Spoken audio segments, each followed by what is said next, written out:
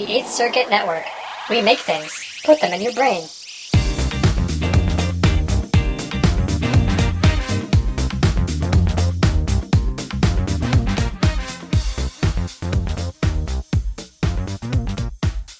Hello, and welcome to another episode of Funk Radio. This is your host / DJ Kyle.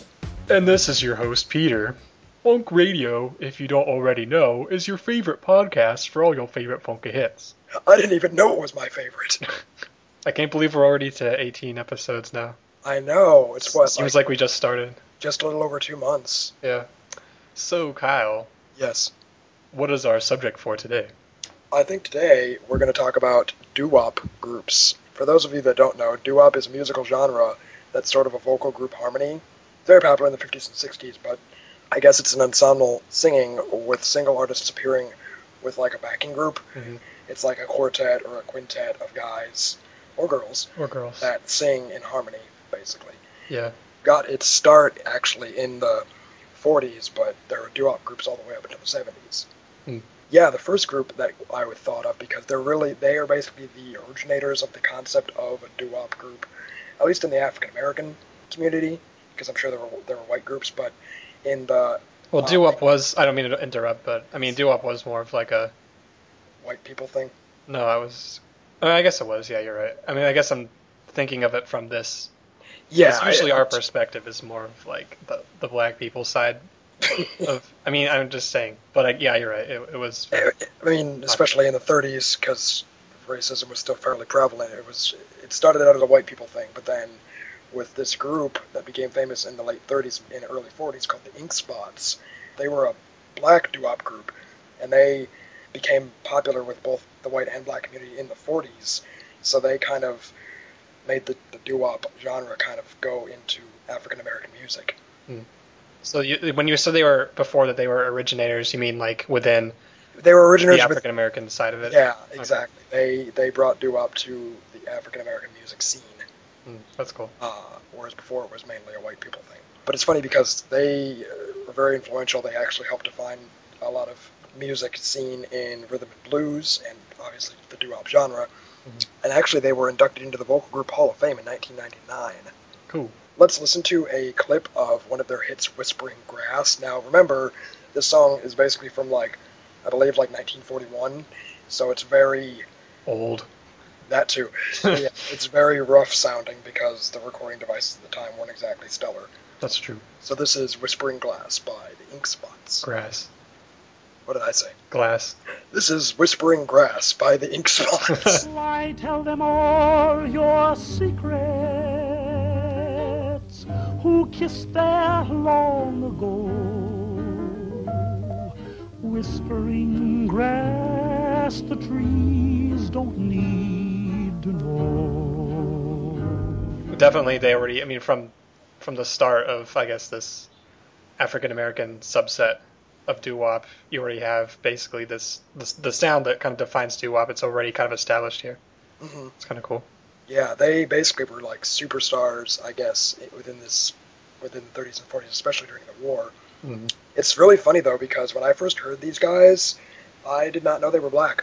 Mm. And actually, there's a lot of the songs, there's a lead singer, I forget his name, who does, the verses, I suppose. Mm-hmm. And he has this real super country twang, but they're all, African-American members. It's really freaky.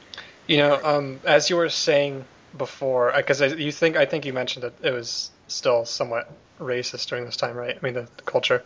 Yeah. A little bit. So did you think maybe in terms of marketing groups like this, they didn't necessarily find it necessary to point out that they were black? Because maybe... Because I know that's kind of been the case with some others. I mean, yeah, especially in the 40s. I mean, they didn't exactly have television or anything. So that's even on the radio, I mean, they didn't necessarily say, hey... here's a bunch of black guys singing in harmony. Yeah, exactly. A certain number of people would change the station. That's a very good point. I don't know if that's the case, but I can definitely see them going in that direction, especially if they want to make them marketable to the white masses, which were still apprehensive of black culture. Yeah. Well, luckily, as time went on, that gap closed pretty much. Yeah. On the other end of the spectrum, Peter, what other doo-wop bands are we talking about? Another one that we want to talk about that is actually very popular is the Four Tops. who formed in Detroit, Michigan in 1953. And you said the ink spots are more like the 40s or so? Yeah, late 30s, early 40s. Okay. Almost into the 50s. Right, okay. They were actually a major influencer in the Motown sound. This was partly due to the fact that they were backed by the Funk Brothers, who were Motown's house band, who we talked about in the last episode. And if you want to learn more about house bands, you should check out our, episode 17? Yeah. Yeah, it's actually a really cool subject, so if that sounds interesting to you at all, you should go check it out.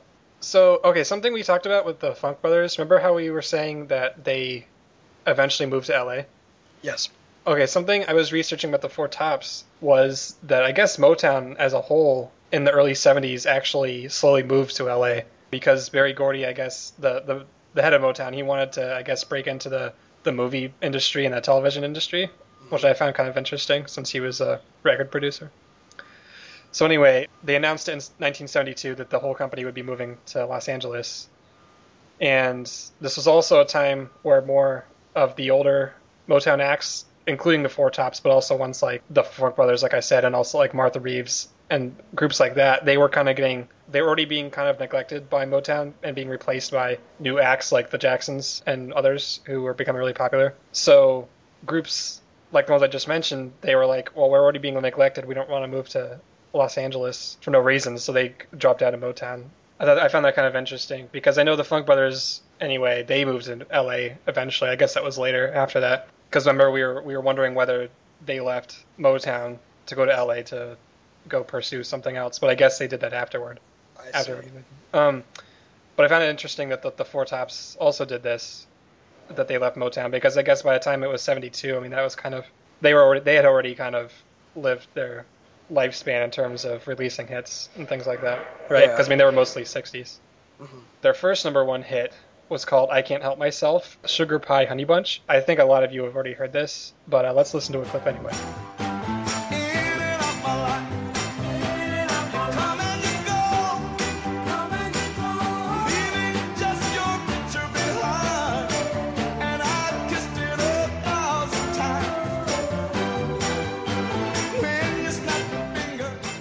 So yeah, I Can't Help Myself by the Four Tops. That's a nice song. It's pretty cool. I can dig it. Yeah, along with the Four Tops, another really famous and probably almost the most famous doo-wop band is the Temptations. And they were under the same label. They were also Motown. Yes, they formed actually in Detroit in 1960. But the group, I guess, always had 5 members, even though some of those members kind of changed out over the years. Mm-hmm.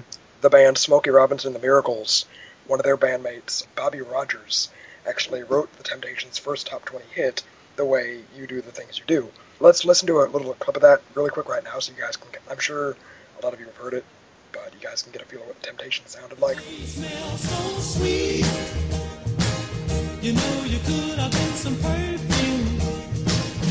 Well, you could have been anything that you wanted to, and I can tell the way you do the things you do, the way you do all day. Yeah, it's a good example of the Temptations' early sound, because I know later on they kind of moved into more psychedelic soul. I mean, especially later on, but I mean, they had a lot of mainstream hits in between there.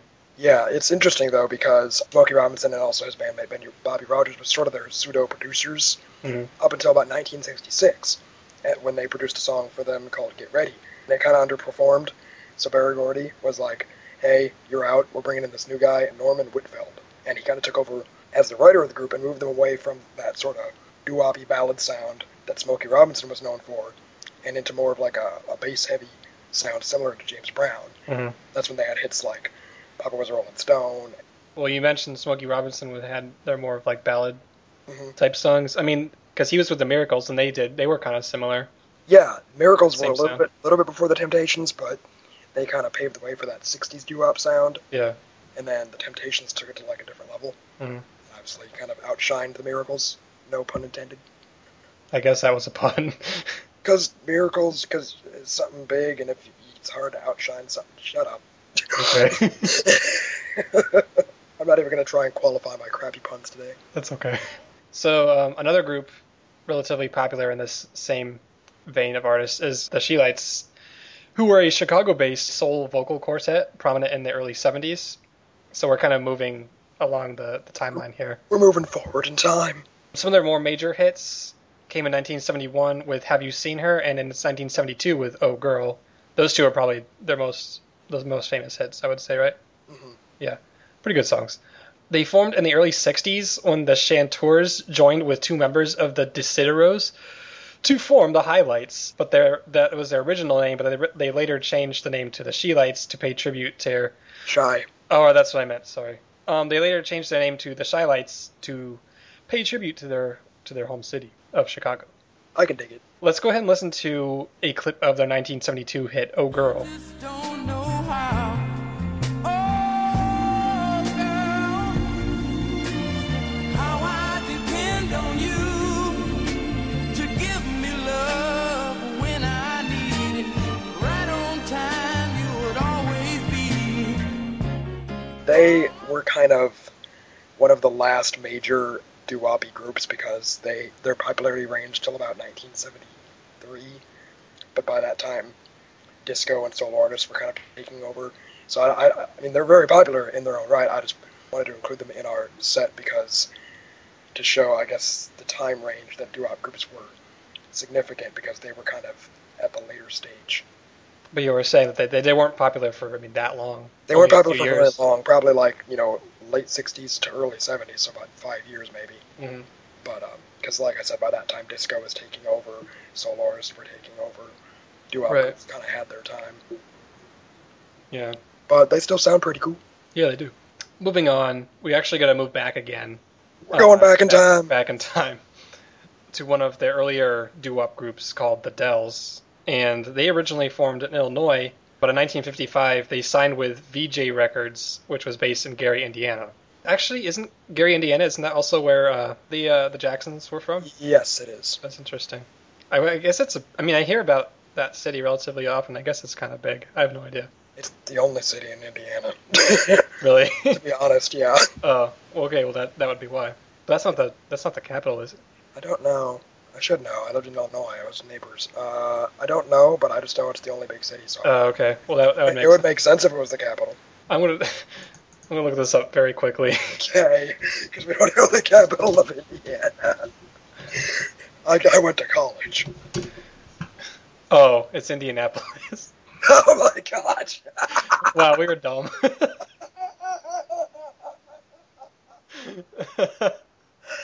I forgot Oh my that's gosh. kind of a big city too. I guess it's been a while since third grade or whatever. Yeah, fourth grade. capitals. Wow. We That's went to what- college too. That's what happens when you get old, I guess. Yeah, you forget. Well, you don't learn the capitals in college. I'm just saying, like, we went to college and we don't know the capital of Indiana. Well, now we do. Uh, Oh my gosh. All right. Anyway, back to the Dells. So something I found interesting about the Dells is that their lineup of people in the group remained unchanged for almost 50 years until 2009 when the group's lead singer Johnny Carter passed away. But that's also something I realized with the Four Tops as well, is that they lasted a very long time with their original lineup, going from 1953 to 1997. wow. And now with the Four Tops, there's only one of the original guys left. Aw. But the Dells, I think all of them except for the lead singer are still around, which is kind of impressive because I know the Dells are partly known for lasting so long with the original group. I mean, I think that's kind of hard to do. That's what you get when you have Adele. It lasts a long time. I'm dumb. I guess. I've never owned a Dell. I haven't either. I actually heard they're pieces of crap. Well, we don't want to give you listeners any preconceived notions about Dell computers. We're sure that they are a fine brand of electronics. Indeed. But that's something you can research because we're not going to talk about Dell computers. So the Dells only had 2 songs that reached number 1, which is too bad because they were kind of influential in the doo-wop scene. But one of those 2 was called Oh What a Night.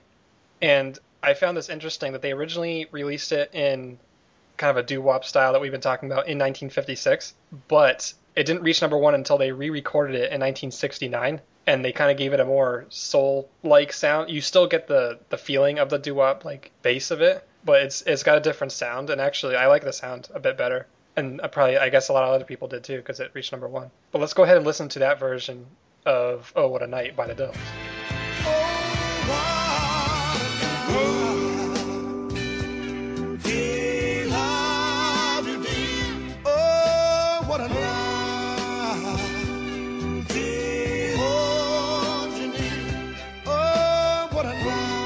Yeah, moving along, I guess another, similar to the Dells, we have the Delphonics. Similarly, they formed a little bit later. They formed in 1965 and kind of helped pioneer the Philadelphia soul sound. They were one of the few doo-wop bands, I guess a little bit similar to the Temptations, that kind of went to the more soulful side of things. Yeah. They kind of helped pioneer that Philadelphia soul sound because they were at Philly Groove Records. Actually, all of their hits were written and produced by Tom Bell, a major player with the Philadelphia scene. He's actually a really influential writer-producer in kind of the Philadelphia soul scene. And he's someone that I really actually want to talk about later on, to kind of focus on him and the songs that he wrote and produced during this time, because he was really a big deal. The song that we want to represent with them is Didn't I Blow Your Mind This Time, which was released in 1970. Let's listen to a little clip of that right now. It seems to make you laugh each time I cry. Didn't I blow your mind this time? Didn't I? Oh, didn't I blow your mind this time? You want to know where I first heard this song? Where did you hear it? The Quentin Tarantino movie Jackie Brown. Oh, yeah. Actually, yeah, I was reading that actually part of their popularity was kind of spurred on again with the coming of Jackie Brown. That movie, and what was that, in the late 90s? When was that? Mid-90s. Mid-90s? Yeah, because, I think two characters, discussed their love of the Delphonics, and they played this song somewhere throughout the movie. Kind of shows how kind of awareness of groups like this can kind of come back again in ways that people might not necessarily think of. Yeah, it's interesting how just a mention or a song being in a popular movie or popular commercial or whatever can completely reinvigorate the careers of these artists. Mm-hmm. Well, actually, I mean, that's kind of similar to in one of our first episodes. I guess it was our second episode when we talked about soul songs in TV commercials. Exactly. And how that kind of can help raise people's awareness for these old songs, whether they used to know it and forgot about it or whether they had never heard it before. Indeed.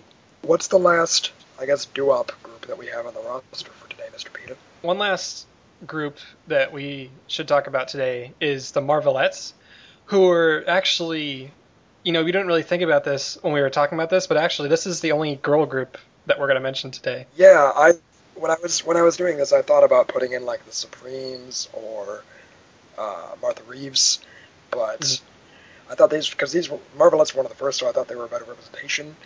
Whereas the Supremes, similar to the Temptations and stuff, usually went the more soulful route. Yeah, and that's where most of their career kind of went. So, I mean, this is a good example of a group where they were originally doo-wop and they pretty much just stayed that way because they weren't popular for all that long. They formed in 1960, so not the earliest of any of these groups, but they were Motown's first successful girl group, actually. It's kind of too bad. I guess this kind of comes with the territory of working with Motown because they were really quickly eclipsed by other Motown girl groups like the Supremes, like you said, who started out maybe a little bit doo-woppy, but then they really grew quickly into more soulful type of style, and that really kind of shadowed the Marvelettes and other groups like this, which is kind of too bad because they have a cool sound. But their most popular song was called Please Mr. Postman, which they released in 1961. And I found it cool that this was actually Motown's first number one hit because, I mean, when you think about it, they had such a huge list of number ones in the following year, probably the next decade or so, during their golden age. So it's kind of cool that they were actually the first group to get a number one hit. That is. With this label. Let's go ahead and listen to a clip of Please Mr. Postman. Hey, Mr. Postman. Hey, Mr. Postman. Whoa, yeah. Please, please, Mr. Postman. Whoa, yeah. Kind of a nice change up in hearing a female vocal group doing this style, because I don't think you really heard it as much, even in general. I might be wrong, but I mean, I think most of them are male groups. Yeah, it is, exactly. It's very interesting because they were one of the first female groups that you were saying to kind of go that doo-wop genre. I think especially in the 50s, because music in general was very male-dominated. Mm. So they kind of pioneered the whole feminine side of things, Yeah. paved way for people like Diana Ross and the Supremes. And Yeah, that's a good point. I guess a good topic that we could kind of think about is, do you think that the success of doo-wop groups, would you say that they helped pave the way for soul in that other artists took their place in popularity, or do you think they helped pave the way for soul because as doo-wop was fading in popularity, they struggled for a new sound themselves? Mm. Do you mean that doo-wop was replaced by soul, or whether it kind of led to soul? Well, I mean, it was obviously replaced by soul, but I was wondering if doo-wop groups were more influential in that they paved the way for other artists that were originally in soul to become popular, or if they... Oh, I see. You mean like, yeah, okay. I Yeah, gotcha. or if they themselves, struggling for a new sound, who went into soul, like the Supremes, like the Temptations. Do you think that they kind of ushered in that popularity themselves? I would say partially, yeah. Especially with groups like, yeah, like you said, like the Temptations or even the Supremes, because I mean, when you think about it, soul has a number of different influences that it kind of takes from, because I mean, you have like your blues and the gospel and stuff like that. So it kind of depends on who it is, because I mean, even within soul, you have a lot of variation, not only in influence, but also just in sound, which is kind of defined by the influence. And so I would say not all soul that I've heard is necessarily directly influenced by doo-wop, but I think certainly some of them are. Similar, yeah, agreeing with what you were saying, I think that doo-wop groups really helped kind of pave the way for soul in the fact that because they kind of also paved the way for things like R&B and, like you were saying, gospel, as doo-wop was... Well, I mean, they were all kind of co-founding soul. Co-founding, exactly. I think that because doo-wop, especially in the late 60s, as we were talking about with the Shy Lights being one of the last major groups, doo-wop was definitely had seen better days, I guess, for lack of a better word. That it was these artists struggling for a new sound. Obviously, writers or producers like Norman Whitfield, who kind of obviously had, I wouldn't say higher aspirations, but like they... Fresh take on it, maybe. Yeah, he envisioned different sounds for these groups. And I think it was their struggle for continued fame that really helped pave the way for soul, because they were more venerated as groups and artists. So they sort of gave qualification to these newer guys like Marvin Gaye in the late 60s and Stevie Wonder, these solo artists. So because they had the, I guess, experience or whatever in the industry, and the fact that they adopted this new sound kind of gave qualification to a lot of newer artists that otherwise people maybe wouldn't have considered. Well, I mean, I guess in a way that kind of accentuates the importance of songwriters, because, I mean, for example, with Norman Whitfield and the Temptations, I mean, if they hadn't gotten a new writer for their songs, they very well may have dropped off in the style of the Marvelettes or something, and they wouldn't have released most of what they're actually known for today. Yeah.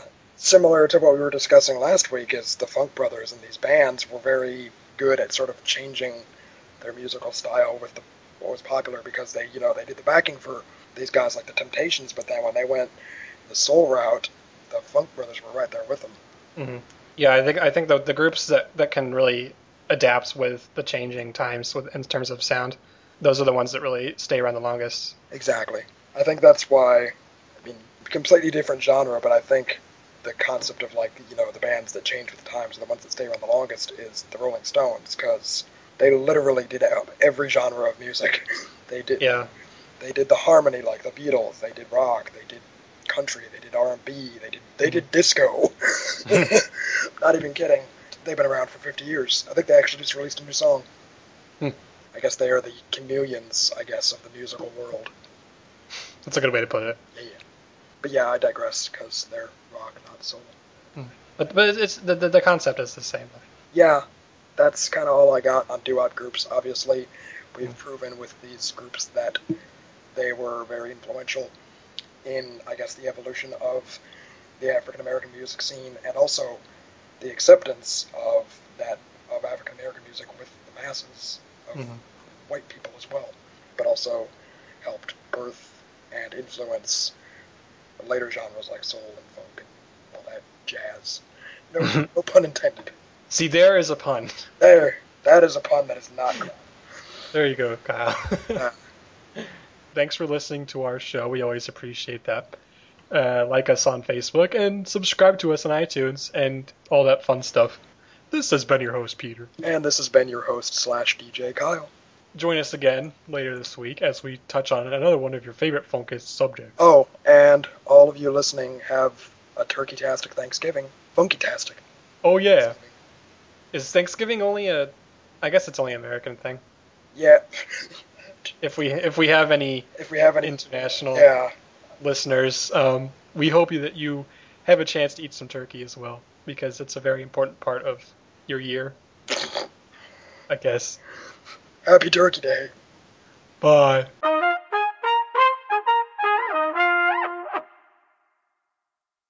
For more podcasts and the latest news in gaming, movies, and entertainment, visit 8circuit.com.